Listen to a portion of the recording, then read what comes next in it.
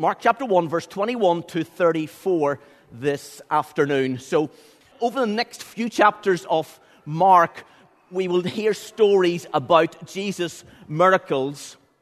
But actually, it's Jesus' teaching that still remains his priority. And while the religious people, while they are,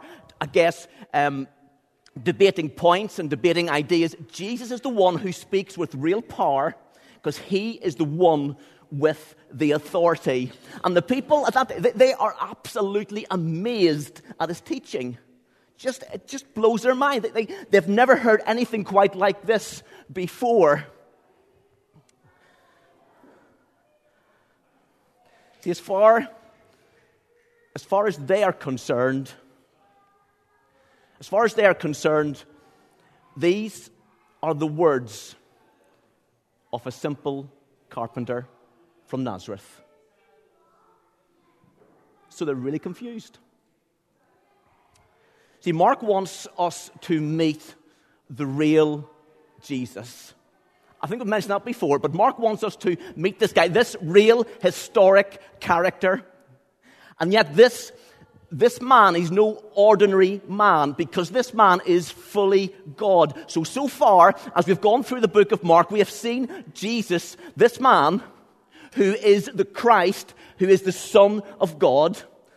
But also we've begun to see other things about him. See, he was born into this world. He came and lived in this world into a very volatile time in Jewish history. We looked at this last week. And the people around that particular time, all they are looking for is a political leader to come and try and do something here. But the type of revolution that Jesus has in mind, very different. Very different ideas. Also, we have seen this man, Jesus, and he has come down from heaven to earth, but he doesn't float along on a little cloud, happily looking down at everybody else. Hiya. No, he walks the streets. He gets his feet dirty. He faces temptations. He faces problems. He knows what it is to feel pain, to suffer. This guy really understands. He understands people's needs. But more importantly than that, as we will find out this afternoon, he has the power to do something about them. That's where we're going. So this afternoon, I want to read two stories to you. You know, sometimes we can become so familiar with the story, particularly if you've been a Christian for a while and you've read the Bible a little bit, you can become so familiar with these stories that we lose the amazement factor. And my prayer is, as we go through this afternoon, that we just get a glimpse and just become amazed at this person of Jesus. Yeah? Let's just pray. Father, I just pray now, open our eyes to see Jesus in all his wonder, in all his glory, in all his power. Help us just to be amazed at this incredible person. So Holy Spirit, just come and lead us and challenge us through your word, we pray. In Jesus' name, amen. So we're in verse 21, first story number 1. It says this: They went to Capernaum, and when the Sabbath came, Jesus went into the synagogue and began to teach. The people were amazed at his teaching because he taught them as one who had authority, not as the teachers of the law. Just then a man in their synagogue who was possessed by an evil spirit cried out, "What do you want from us, Jesus of Nazareth? Have you come to destroy us? I know who you are, the Holy One of God." "Be quiet," said Jesus sternly. "Come out of him." The evil spirit shook the man violently and came out of him with a shriek. The people were all amazed. They asked each other, "What is this? A new teaching, and with authority. He even gives orders to evil spirits, and they obey him." News about him spread quickly over the whole region of Galilee. So Jesus he's in the synagogue, he's teaching the people. And in that meeting, that particular day, there's this man who is being possessed by a demon. And I wonder how long that man had been coming along to that synagogue. And nobody had been aware, nobody had realized this, the difficulty this man is facing, the oppression this man is under. And yet when Jesus arrives in the room, there's always a reaction. And demons know who this guy is, because this guy is the Holy One of God. The demon at least got that bit right. And the first thing that Jesus does is say to the demon, be quiet, before he frees the man from his oppression. So with one word, Jesus says to him, he says, shut up and get out. And in that moment, such is the power of Jesus, that demon is gone. In the name of Jesus. I wonder, can you imagine for a moment if a PR team got around Jesus at that particular moment? Can you imagine how fun they would be so excited, wouldn't they? Imagine this amazing demonstration of power, and these guys come around and they say to you, now you've got to ride this wave of your this wave of your success. You've got to make sure you get good publicity in all the papers. You can imagine them going before Jesus next time round and says, guys, this is Jesus the Christ, exorcist, healer, wonderful teacher, incredible. Imagine the publicity right across all the papers. Jesus does the complete opposite. He tells the demon to be quiet. This king may have authority over evil spirits. This king may have authority so that demons run at the very presence of him, at the power of God in his life. This king does not just want people to be told who he is. He wants people to discover who he is for themselves. He wants them to discover that he is the Messiah, that he is the King. And Jesus is very much in favor of the slow grow method of discipleship. A form of discipleship that takes a lifetime, and then it's just beginning. And guys, we're in a rush sometimes, aren't we? We want things done yesterday, and we're in such a rush. Listen, we need to spend time in this book. We need to spend time reading it and understanding it and learning, who is this man, Jesus? We need to spend time in prayer, in his presence, allowing the Holy Spirit to minister into our hearts, into our minds. We need to spend time as we grow in him, in our knowledge of him, in our understanding of him. Guys, this is a lifetime. It's a lifetime. It's not just for the short term. We're in here for the long haul, aren't we? I hope we are. I guess in our secular society, we don't talk an awful lot about spiritual warfare or about demons in particular. It doesn't really make good chat over Sunday lunch, possibly. It's the sort of thing we tend really to want to avoid. But you know what? I think that is exactly what Satan would want us to do. You know, the stereotypical view of Satan, the man in the red suit with the horns and the pitchfork in one hand that people laugh at, that becomes sort of slightly humorous, sort of the thing you read about in fictional books or in watching movies. Satan's quite happy with that. That in the UK is pretty much what majority of people think who Satan is. Listen, guys, he is very much real. His demons are very much real. A few months back, somebody wanted to come along to church. Actually, when we were in our last building, didn't turn up. Texted me afterwards to say that he had got pretty close to the church, but he was unable to go any further. When I questioned him a little bit more as what the problem was, he says there was something blocking the way. Nothing physical. Couldn't get through. And Satan will go to any length to stop people from hearing the gospel, from meeting with Jesus. And we need to wake up to the fact that he is real, that he does exist, that he is out to stop the spread of the gospel as much as he possibly can. And listen, he's not just limited to the Bible times. He's not just limited to foreign countries like Africa or Indonesia. He is very much at work in Chester, oppressing, even possessing people, even today.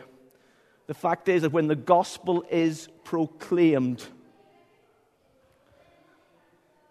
when it starts to make inroads into society, we will find that there will be almost certainly some level of backlash. And some of you know that.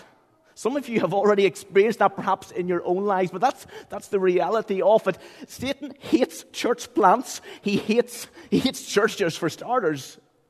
And he will do whatever he can to try and stop the work of Jesus in this city. So we must be strong. We must be courageous. We must guard our hearts, our minds. We must stand up for truth and for purity. We must stand up for Jesus. Story written by a guy called Sam Storm. Now, Sam Storm is an American guy, but he's a fairly conservative evangelical, really, I would classify him if you haven't heard of him. He writes in one of his books about a thing that happened in the church shortly after he took over the church he is now in. And they were holding a conference one particular day, and just before the conference started, somebody came into the back of one of the rooms, and he started to build what looked like a little altar. The guy was then started to walk around the altar, chanting and singing and speaking.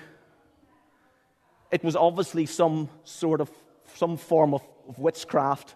The guy then comes up to Sam Storm, and Sam describes in his book how this guy comes up. He's no closer than about 3 feet in front of him, and he says, what I felt was this energy, this force just pressing against me.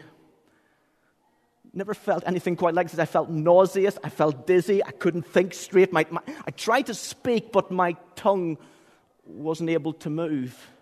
One of the guys in his churches came over to him, and he put his arm around him and said, Sam, can you feel that? He says, I was just glad that somebody else was feeling what I was feeling. I thought I was going mad. He says, in the past I have sensed demonic presences in people, but never anything quite as tangible as this. I was feeling something physical that was not physical. They eventually got the man to the back of the room. They tried to have a conversation with him. He wasn't for chatting. And eventually things went from bad to worse. They had to call the police in. The guy was removed from the building. 2 days later, they're having a prayer meeting one evening. And his wife, Anne, is on the door. And in walks the very same man. And as he walks in, Anne describes how the stench, the smell that she smelled was like nothing she'd ever smelt before. He walked straight past her into the prayer room. And Sam says, I smelt him before I saw him. The aroma just filled this entire room. He says it was the most repulsive thing he'd ever smelt in his life. He says it wasn't like body odor. This was something else. If you'd asked me, said before that moment, do demons smell? I would have said no. After that, I would have said yes, sometimes they do.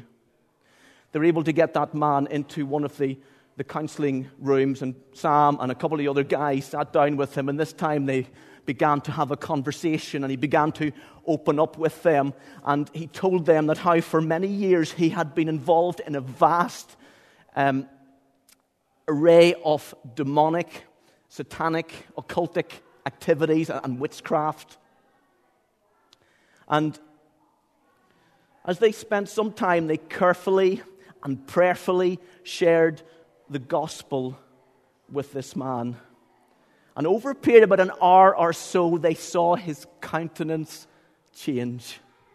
And that particular evening, that man was transformed. He was set free from demonic oppression, and he was transformed into the kingdom of God's Son. That evening, he met Jesus. Sam Storm describes how he goes on. This man later becomes one of the house group leaders in his church. Such is the demon-defeating, the Christ-exalting power of the Holy Spirit. I don't tell you that to frighten anybody or to make us nervous, but to make us fully aware that spiritual warfare is still absolutely real, that demons are still at work in our country, in our situation, and we must be on our guard against them. But I tell you more than that because I want you to hear this. That as a Spirit-filled believer, you have got nothing to fear, because as a Spirit-filled believer, you have authority in Jesus. Because He is the one with the power. He is the one who has all authority. Guys, that is why we take authority in the name of Jesus over every demonic force. And we command in Jesus' name that they leave. And such is Jesus' power that they must go. That they must go. Folks, we need men and women in this church who stand strong for Jesus, who stand strong in His power, who know that their authority doesn't lie in themselves, but lies in their King, in King Jesus. And we stand in His strength, not in our strength. Listen, there are a lot easier things you can do than get involved in a church plant. Honestly, there are. There are a lot easier things you can do than stand up in your college or your school or your university or in your workplace for Jesus. But listen, is He not worth it? Hey? I think He's worth it. Romans chapter 12 tells us, let us run with perseverance the race marked out for us, fixing our eyes on Jesus, the pioneer and the perfecter of our faith. For the joy set before Him, He endured the cross, scorning its shame, and sat down at the right hand of the throne of God. Listen, we can be confident. We can stand and say against all the forces of evil and all the forces of hell, we can stand here because Jesus Christ is on His throne. Because He reigns. Because He has absolute authority. Not in our strength, but in our great King. That's why we stand. Second story we come to. Verse 29. As soon as they left the synagogue, they went with James and John to the home of Simon and Andrew. Simon's mother-in-law was in bed with a fever, and they told Jesus about her. So He went to her. He took her hand and He helped her up. The fever left her, and she began to wait on them. That evening after sunset, the people brought to Jesus all the sick and demon-possessed. The whole town gathered at the door, and Jesus healed many who had various diseases. He also drove out many demons, but He could not let the demons speak because they knew who He was. Simon Peter's mother is just very simply healed by Jesus. And what Jesus does, He goes over to her and He just very simply just takes her by the hand, and as He lifts her up, fever's gone. It's almost too easy, isn't it? There's no fuss here. There's no drama. It's just He takes her by the hand and He just lifts her up, and she, in that moment, is completely and utterly healed. But the impact of this healing we see in verse 34, because what we see is that later on that evening, the sick come, the demon-possessed come to Jesus, and he heals many of them. He prays for them and heals many of them. But perhaps not all of them. And we see Jesus' love, and we see Jesus' compassion, and we see his touch. He touches sick people. I don't know about you. I'm not fussy on sick people. No harm to anybody if you're feeling a bit. But all that sort of heaving and nausea, and then it all comes out, and it's just all over. It's messy, it's smelly, it's disgusting. It's just not my scene. Listen, if you want a bit of sympathy, you go to Rachel. She's really good with that sort of stuff. Don't come to me. Okay? Please don't come to me. Listen, Jesus, he's not aloof. He's not distanced from people. He goes up to these sick people and he takes them by the hand and he touches them. There's no bacterial wash in those days. What's he thinking of? But he touches them and he loves and cares. He shows real compassion for these people. I hope you see that. I hope you see that in Jesus. You see his love, his care, his compassion for these. Mark is a man of very, very few words. As we go through the gospel, you'll notice that. He just says what needs to be said and he rushes on to something else. So when he includes a story, there's a reason for it. So the question we should be asking ourselves, what is the reason for Jesus including this particular story? Now, if I was writing this gospel, particularly in the first chapter, you want to hook people in, don't you? So you put something really dramatic in here. Except he goes for this simple fever healing. So why this particular story? See, we could read this as some form of selfish act. Jesus heals this woman so she can make him dinner. Now, in my mind, that's a fairly good reason. I've no real problem with that, but I think there's probably something bigger going on here. And one of Mark's great themes running through the Gospels is that we are rescued for a purpose. We are saved to serve. Like that one? Saved to serve. Hours of work in that one. Saved to serve. And God has called us to honor him. We are saved for a purpose. We are saved to serve.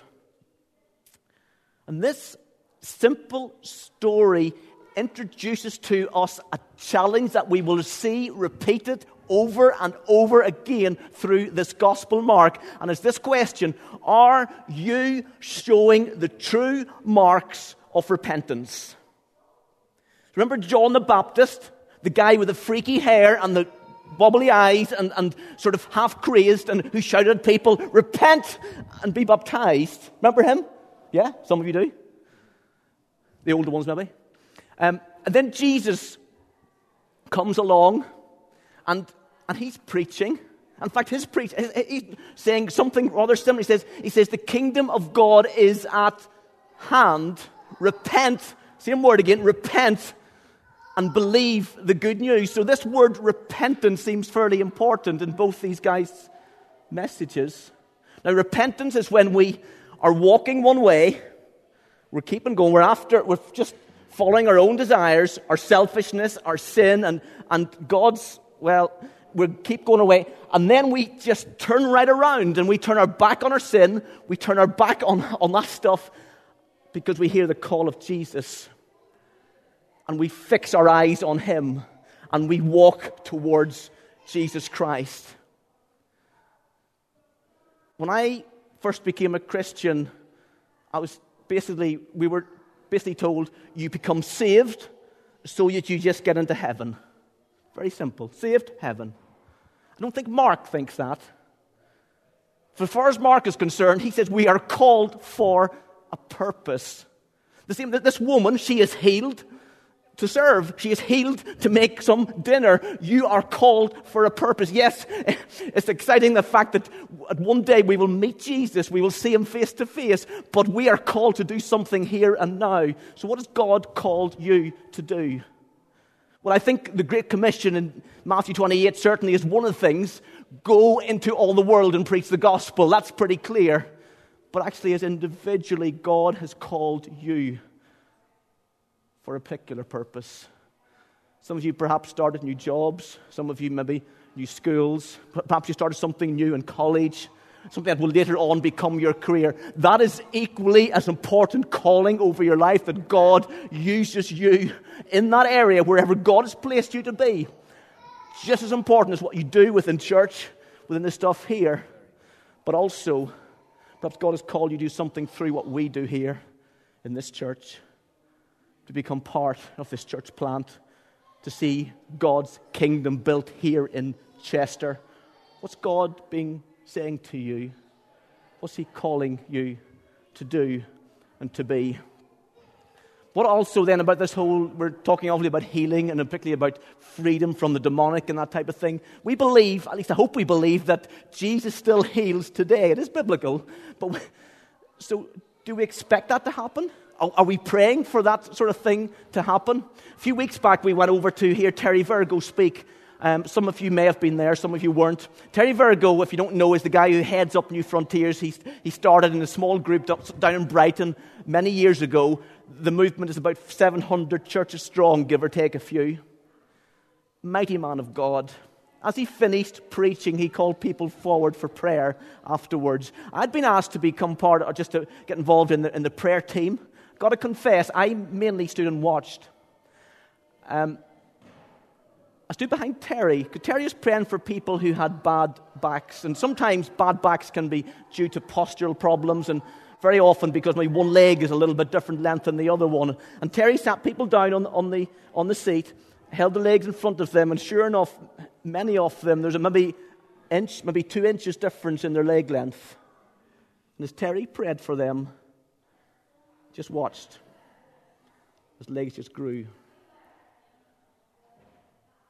That doesn't normally happen, does it? So I watched another one, just to make sure.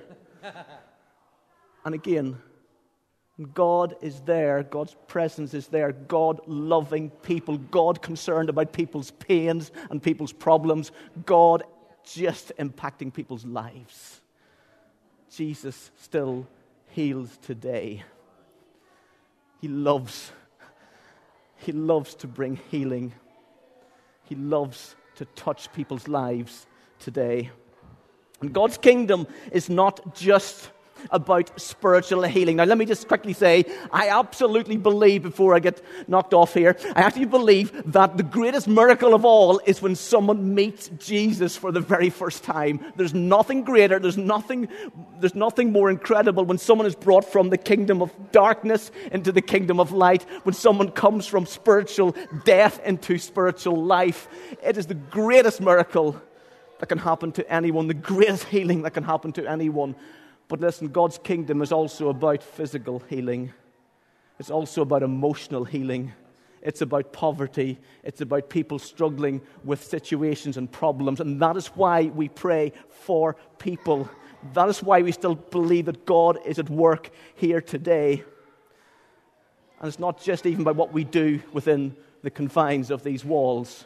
That's why we've guys out on the streets before church. That's why over the next month or so, we're hoping that we're going to start an opportunity for folks to, at least once a month to begin with, to pray for people out there in the streets to see what God, let's just go out there and see what God's got to say. And we believe that God will heal some people there, that God's going to impact some lives out there.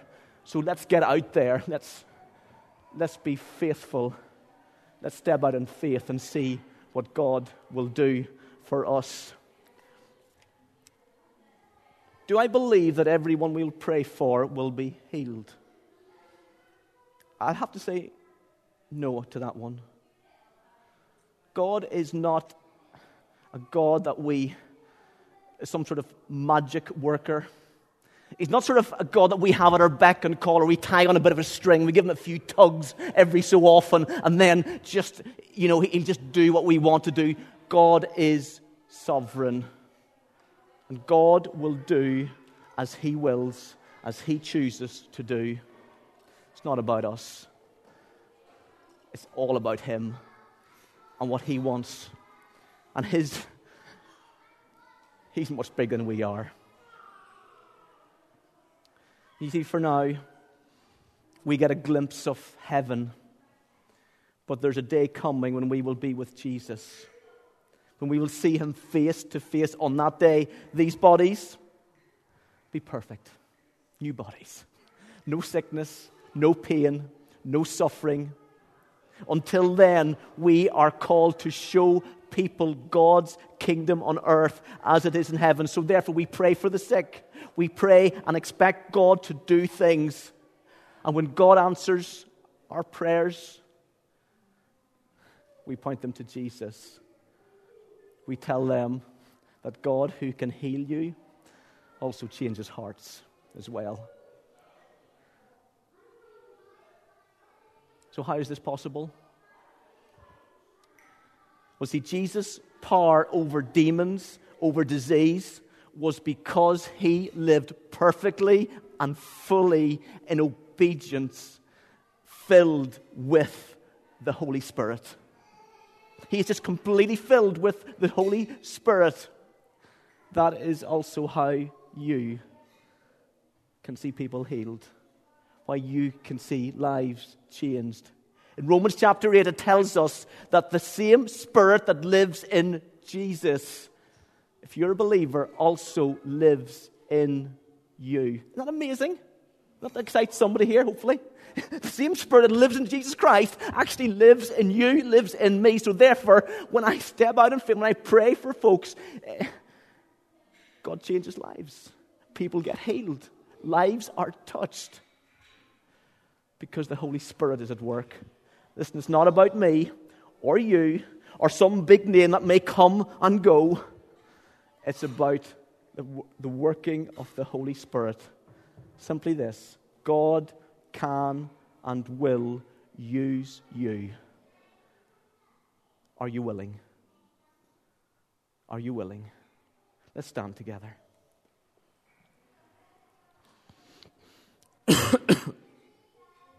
Father, we thank you, Lord, for your power. Lord, we stand here, Lord, not in our strength, but in your strength. Thank you that you have saved us, that you have rescued us. Thank you, Lord, that you have just spoken such wonderful things over us. Thank you we are adopted and accepted into your families. But Lord, now I pray that you would come and just by your Spirit just minister to us. Lord, equip us for the task before us. Lord, equip us, Lord, as we go into our homes, into our schools, as we go into our workplaces, Lord, into this community, Lord. And may we, Lord, bring your Spirit and see lives changed through your power, we pray. We ask that in Jesus' precious name.